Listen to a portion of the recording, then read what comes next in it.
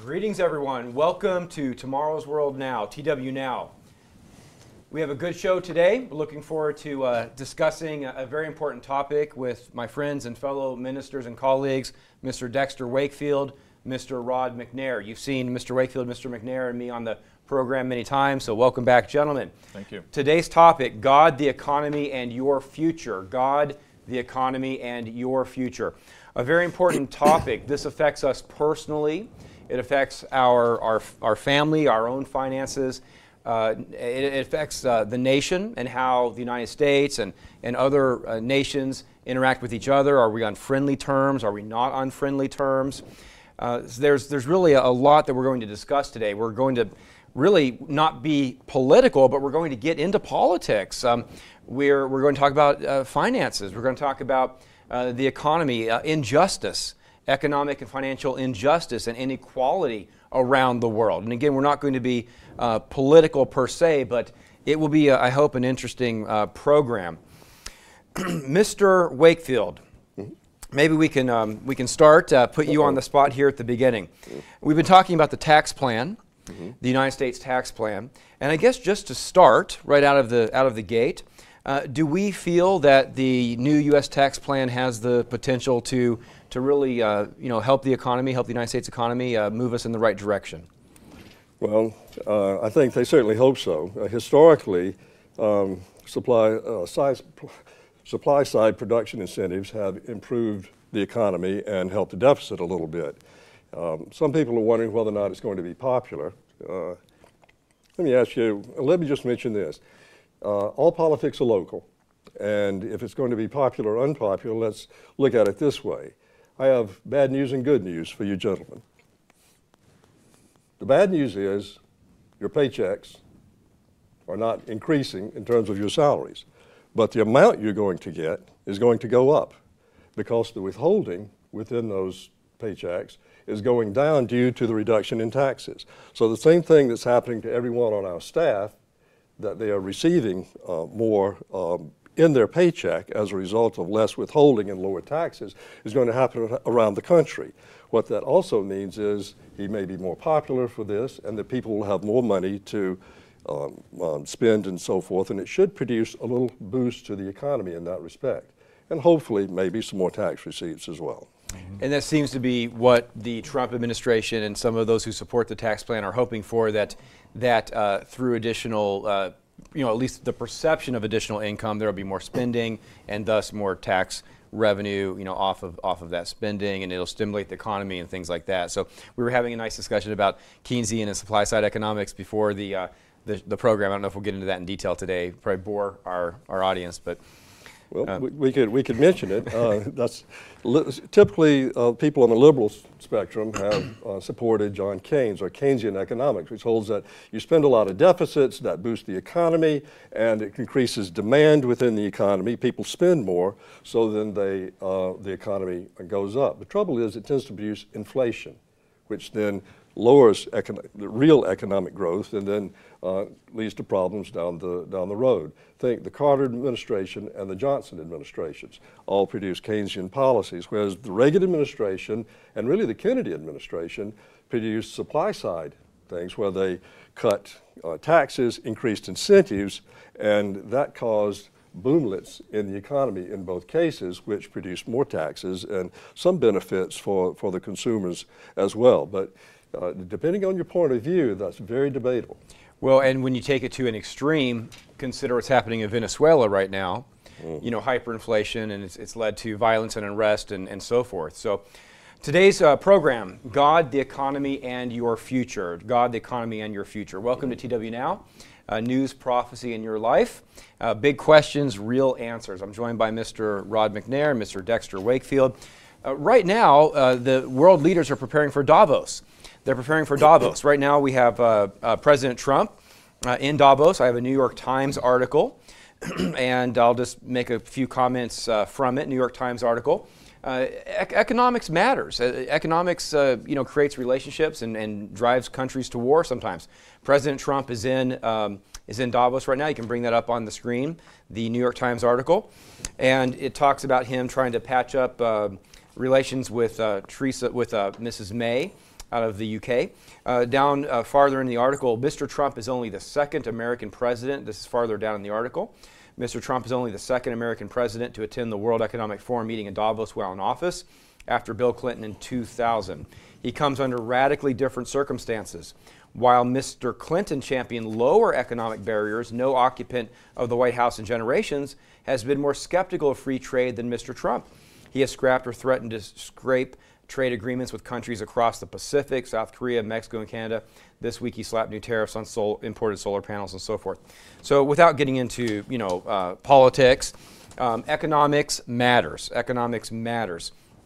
And I guess one of the questions, and we'll come back to this question a couple times, is simply, are we becoming too politicized, not only here in the United States, but on the world scene? Are we seeing that economics is driving, an economic policy is driving a polarization? Are we seeing that that's affecting our ability to operate as an economy, to govern, and also on the world scene?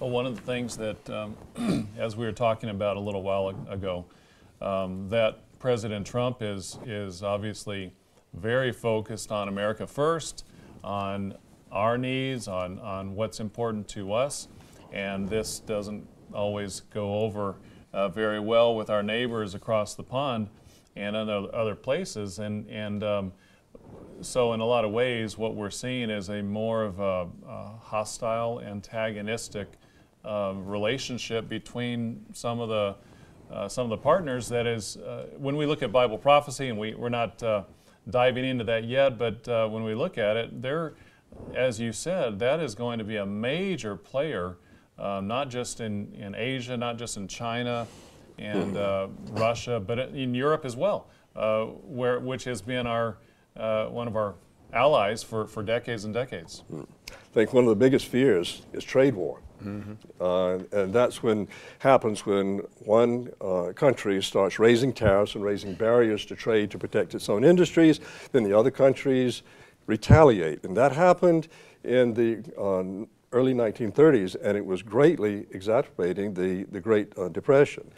I mentioned we had an excellent article written on that last year. Did you write it? It was an extremely well-written article written on that last year. How did I know? How did you guess that? But it did talk about the looming problem of trade war, and that's what some of the people around the country are afraid of, that if the United States starts creating America First trade barriers, then rather than balancing trade, it could produce retaliation, and then that hurts everyone. Well, and President Trump has been picked up in the news as tweeting as recently as this morning and yesterday that he's going to Davos to promote the America First agenda. Now, I think all of us understand that we should try to take care of our own finances, our own family, our own health. Absolutely, you know, we should do that. That's logical. But you know, touting and pushing this America First agenda, it is causing some fractures in these alliances and these friendships that we've had for all these many years. A lot of it depends on whether you pursue it as a zero-sum game, as trade war does, or whether you pursue it in concert with other countries and balancing things out in a proper way. In other words, you do things in parallel with common interests. And I think the White House privately I'm reading that they are emphasizing the latter course, as opposed to the zero sum where we get it and you don't. Whatever we gain, you lose. So I'm hoping that's going to be the case, and I think that's the key to any success that he may have there, or failure. He's got a lot of pressure from at home for those who have lost jobs, who have seen companies go to Mexico and South America and overseas, and those people who are upset, and he was elected on that largely on people who are upset with not being able to have jobs here in this country. So it's an interesting conundrum, and it'll be interesting how it plays out. Well, unemployment is at historic lows right now. What, 4.5, around that area. It used to be that 5% was considered structural unemployment. That is, you can't go lower than that, but we are lower than that now. So I believe he thinks because unemployment is so low that he has some wiggle room as far as producing this. I just hope it doesn't get out of hand. We are talking about the economy, finances, both locally, nationally, as well as worldwide. And, you know, we're praying for President Trump, and we're supposed to pray for all of our leaders. So that's biblical. And we're not political. We're not Democrats. We're not Republicans. We are Christians. And but it's becoming very politicized. I grabbed a Fox News article and a Huffington Post article. That way, I figured I could make everybody upset with me who's listening in today. So if you don't like Fox News, then I've got that article. And if you don't like Huffington Post on the other end of the spectrum, I've got that article. So you know, everybody can be a little bit upset with me. So here's a Fox News article that just came out, and it shows you how politicized things are. Trump and Schumer's battles from the government shutdown to immigration reform. This came out very, very recently. And down a couple pages, you have them quoting some tweets from President Trump. And what's driving this is Mr. Trump's understanding that in order to get legislation to move forward, you have to have the votes. That's, you know, he's working a strategy. He is.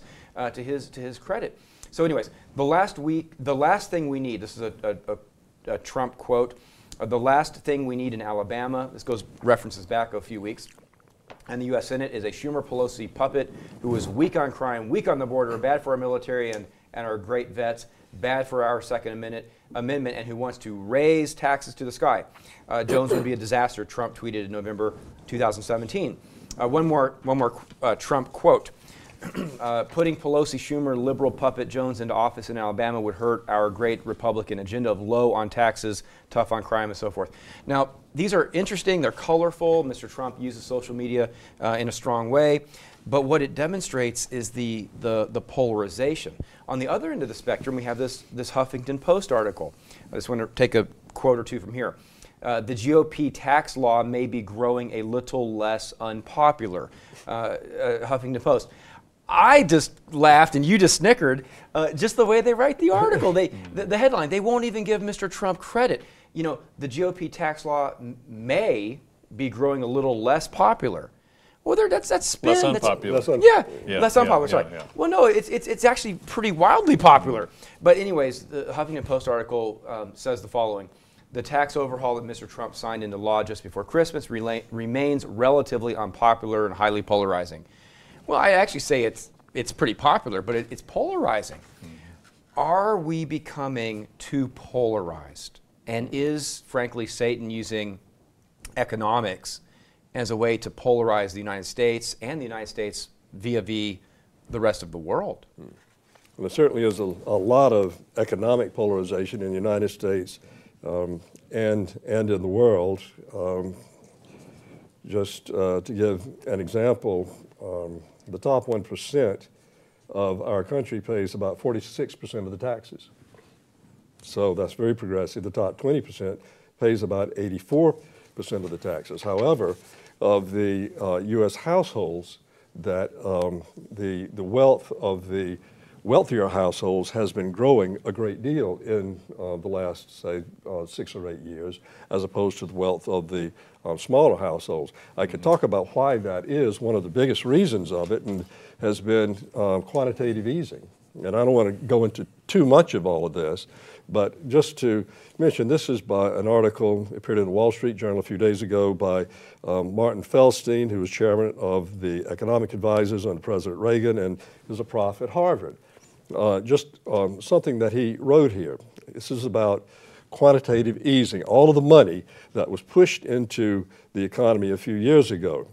I'll just read a few things. The Fed also began buying long-term bonds and mortgage-backed securities, more than quintupling its balance sheet to $4.4 trillion. So, in other words, the Fed pushed huge sums of money, massive sums of money into the economy. And here's the reason why they did it.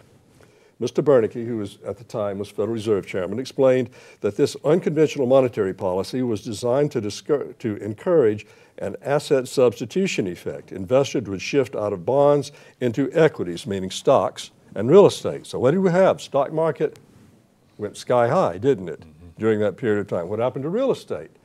Real estate went sky high during that period too. The resulting rise in household wealth the theory was, would push up consumer spending and strengthen the economic recovery. And the strategy worked as Bernanke had predicted. Now, that is classic trickle-down economics. The trouble is, all of that money went to the people who had the assets. Mm-hmm. That's where it went. Mm-hmm. So if you were a big holder of stocks, then you got all of that. If you had $1 million house, it's worth $2 million now. So that's one of the biggest reasons for the redistribution of wealth, so forth, in the country, or the growth on the wealthy as opposed to the less. And that is highly polarizing in the current political climate. Which is a huge social issue. And if we look at other civilizations that have collapsed, that is one of the things that happens toward the end of their heyday. Is you have the rich get richer, the poor get poor, and there's this massive disgruntled mass of humanity that is upset and can't abide that. And guess who just got a big tax cut? Well, everybody got some, but much of the tax cut had to fall on the people who were paying the taxes.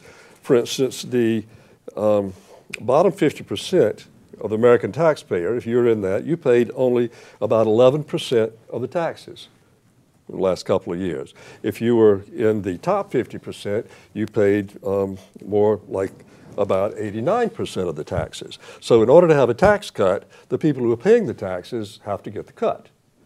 And that is polarizing. The bulk of the, so you're reading from, say, the Huffington Post, they are emphasizing that the rich or the higher taxpayers are getting all the cuts, but the lower are getting some. Mm-hmm. That's us. Right. That's mm-hmm. us, okay.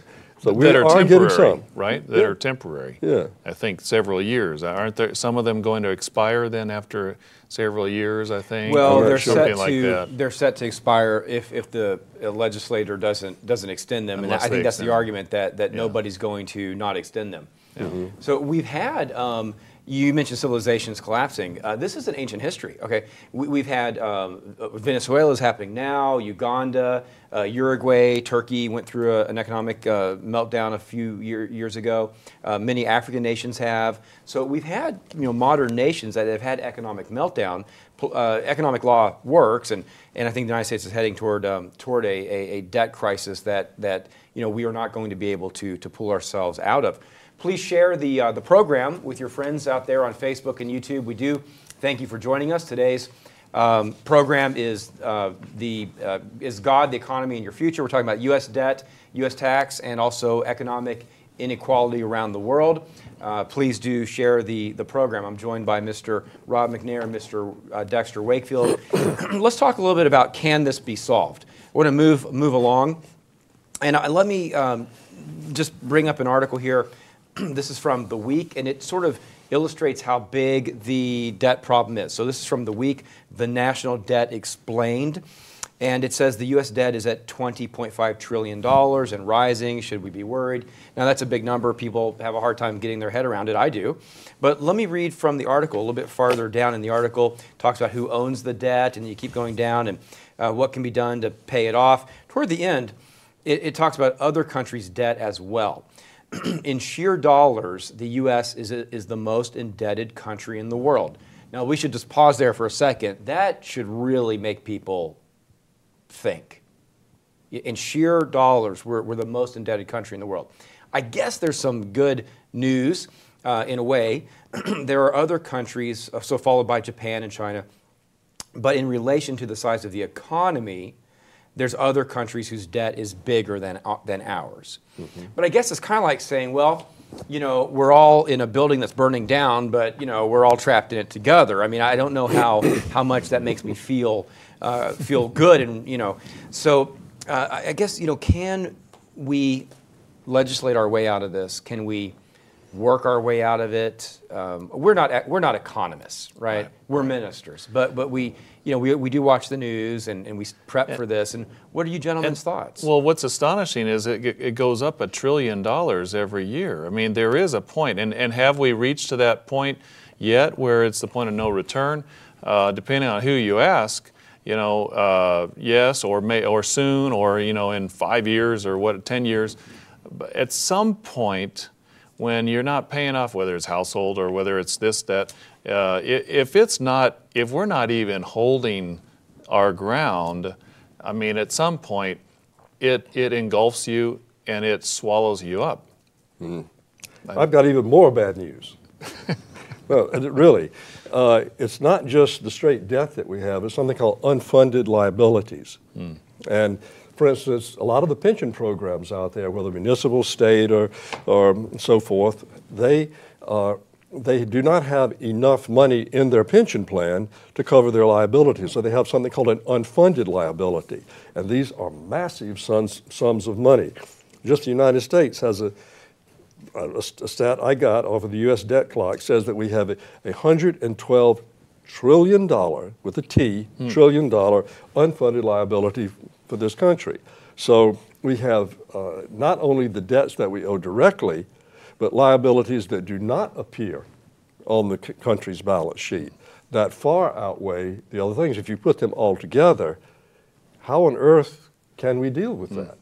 The debtor is the creditor is going to own the debtor one of these days. Well, and what isn't it that China is today is the nation that owns the most of our debt when you line up the other nations, 5% or whatever. China and Japan are the two biggest. The two biggest. So, I mean, here, especially China, we don't exactly have a warm and cozy relationship, and that's a dangerous place to be with a nation that could very easily is a rival now, could very easily be an enemy.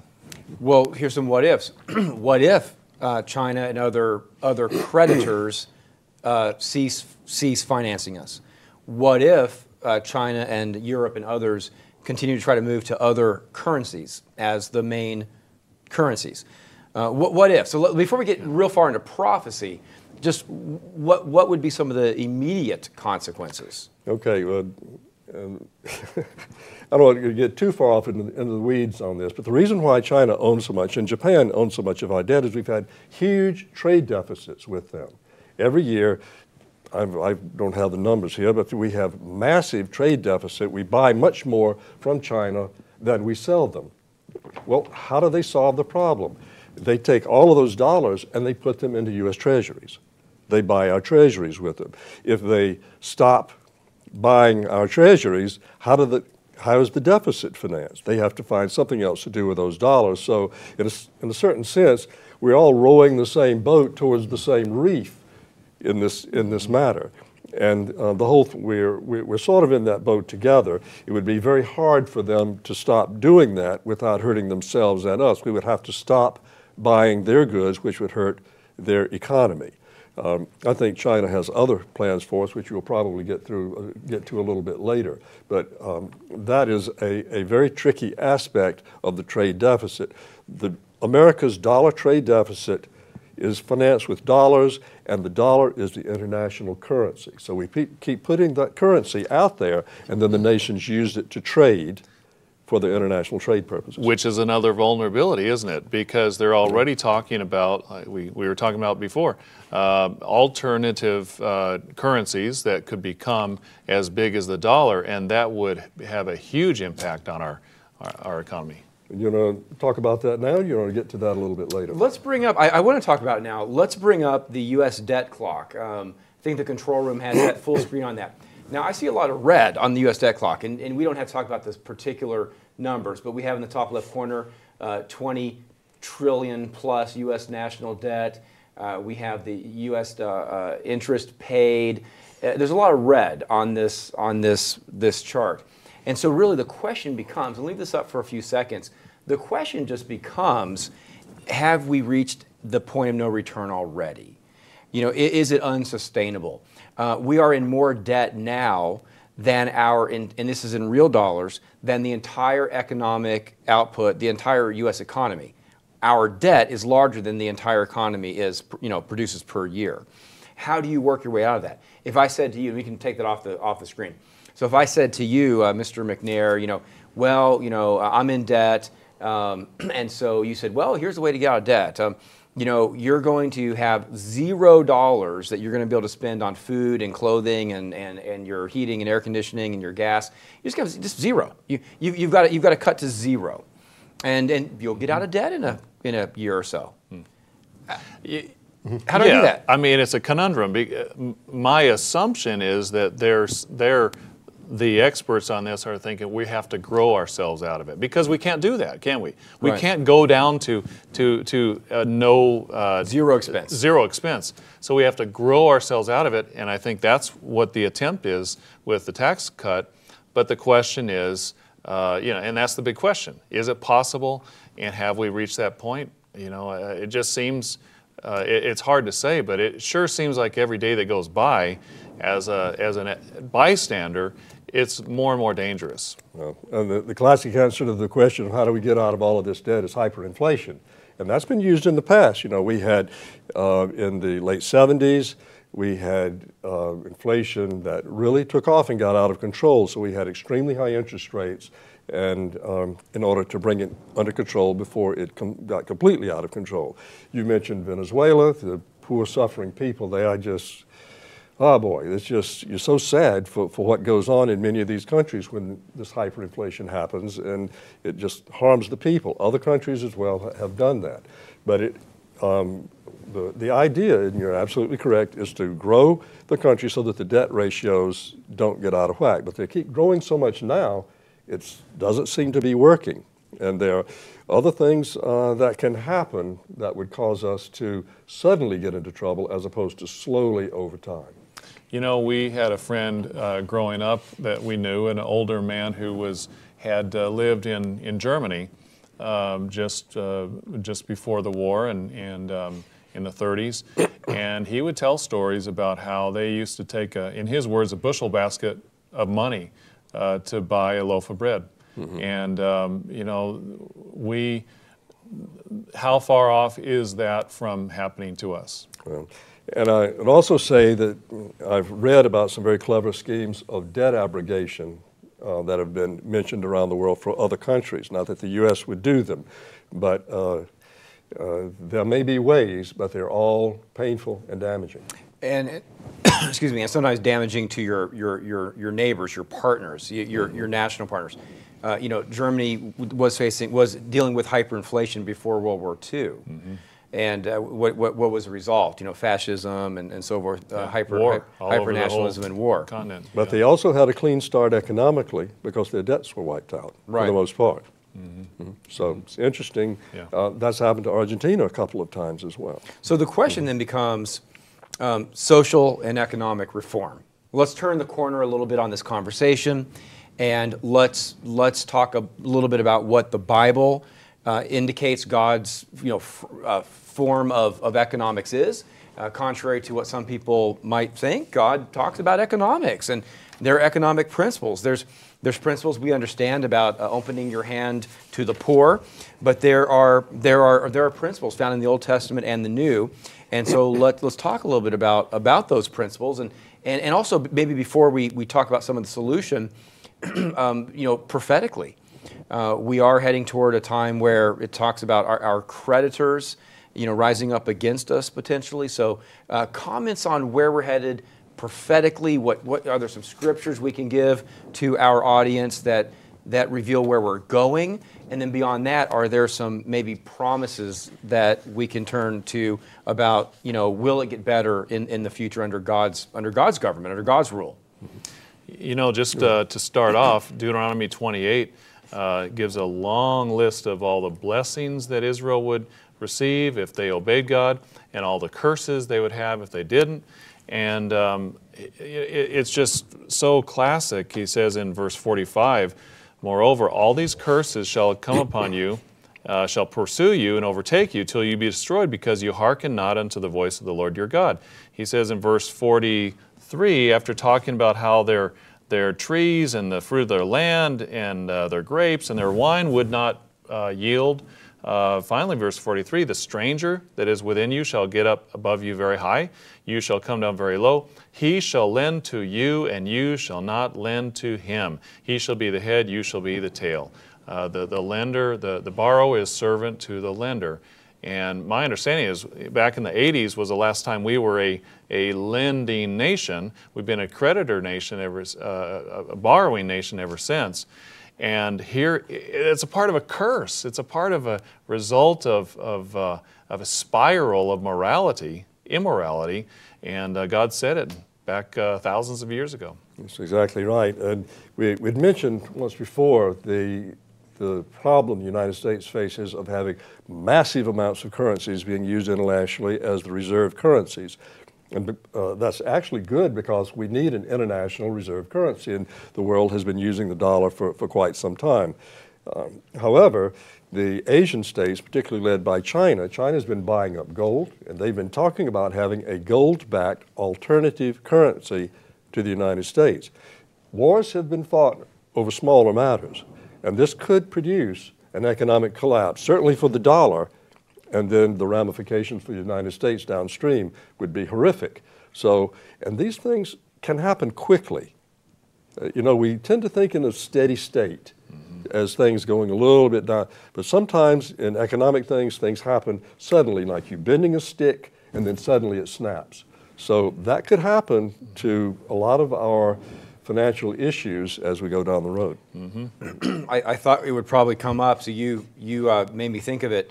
Habakkuk 2 verse 7, Old Testament prophecy, and it talks about, will not your creditors rise up suddenly? Will they not awaken who oppress you, and you will become their plunder, their booty?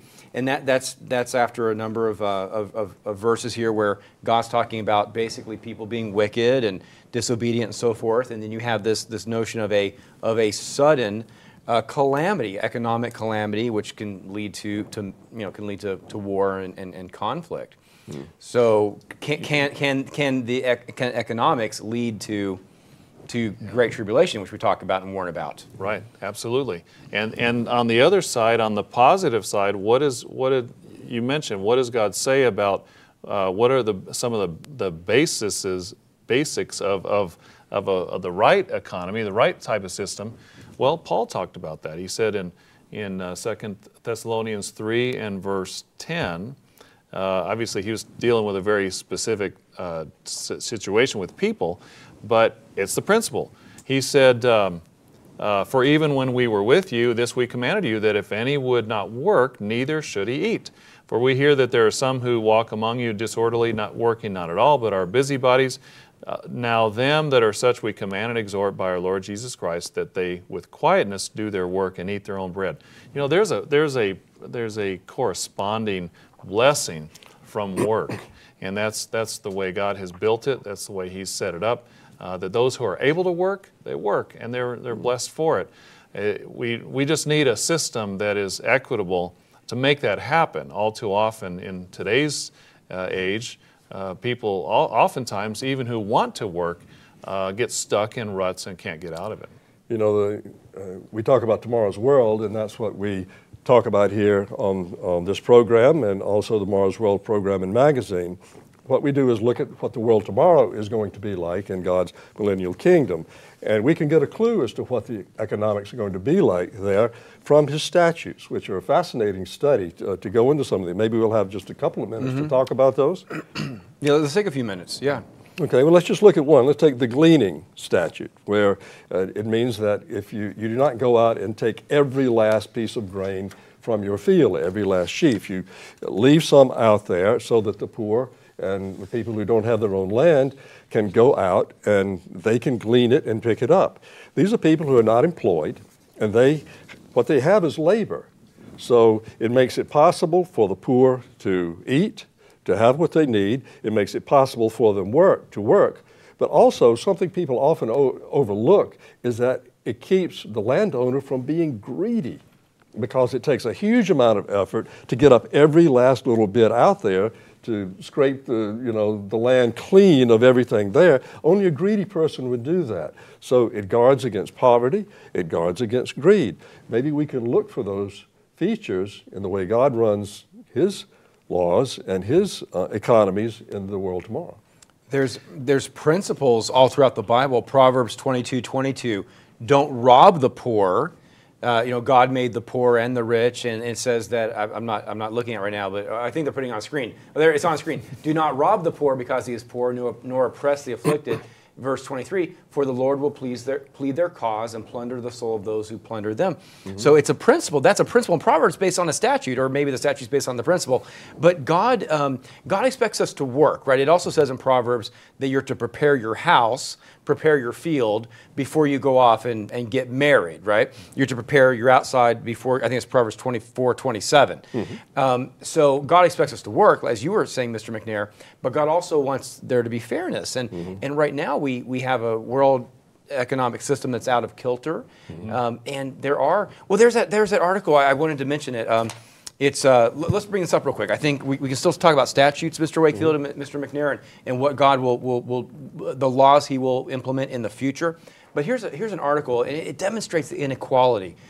Top CEOs take 4 days, and this is garment fashion CEOs. This is fashion industry CEOs. Top CEOs take 4 days to earn what a Bangladesh worker will earn their entire life.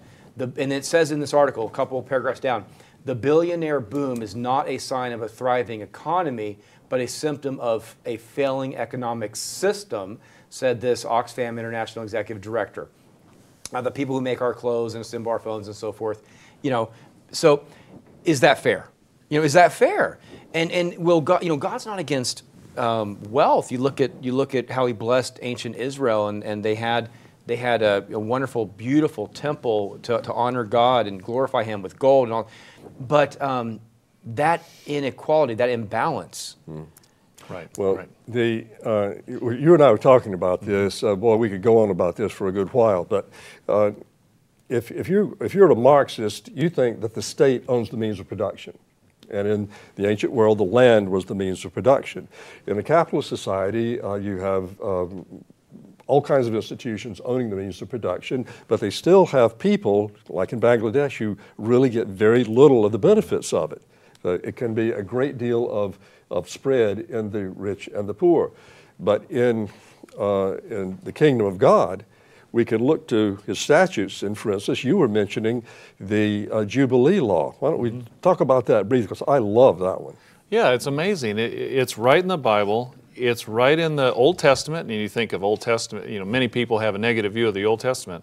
But in Leviticus chapter 25, it talks about, first of all, the first few verses talk about a year of release every 7 years when debts were released. Wow, wouldn't that be wonderful? Wouldn't that be amazing and let people get out of a cycle of debt?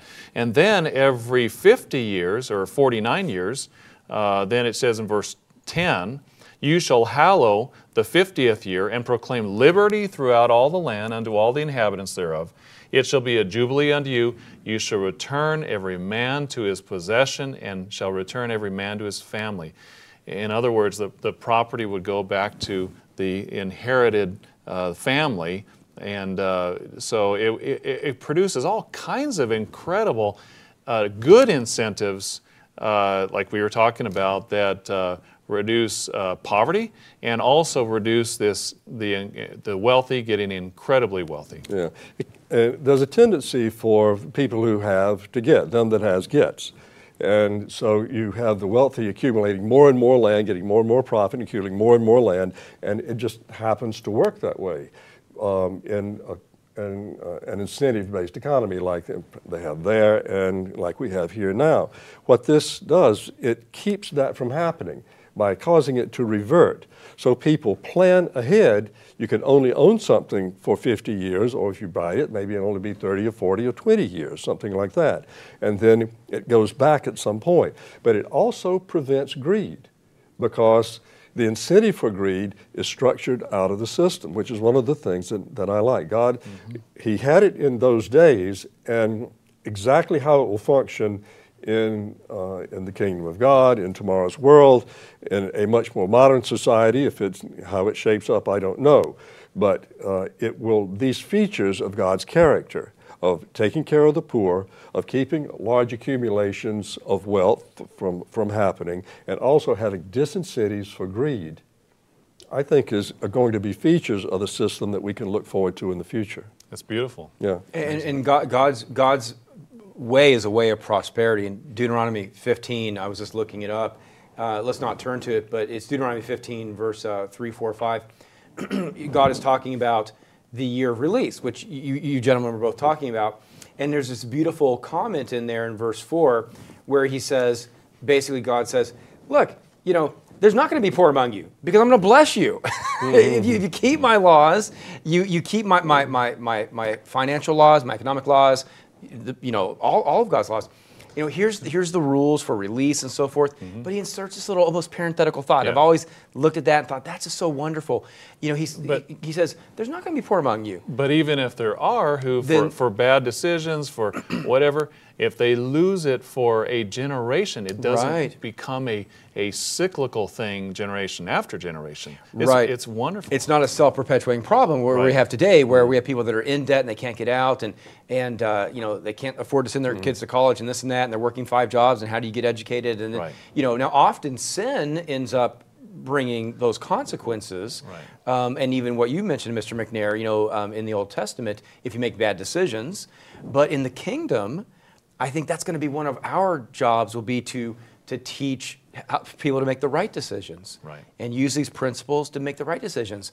And God will bless the world with prosperity. You mentioned debts being wiped out in 7 years. That doesn't mean every 7 years your credit card balance goes away. It means that every 7 years the debt amortizes off. In other words, you don't stay in long-term debt that way. We should probably wrap it up. We've gone a little long. My apologies for that. Thank you for joining us today. A good conversation. I hope you all enjoyed it about economics and God and our future and the future of the world. Join us each Thursday at 3 o'clock Thursday for TWNow. Bible answers to your questions. We'll see you again next Thursday at 3 o'clock. See you.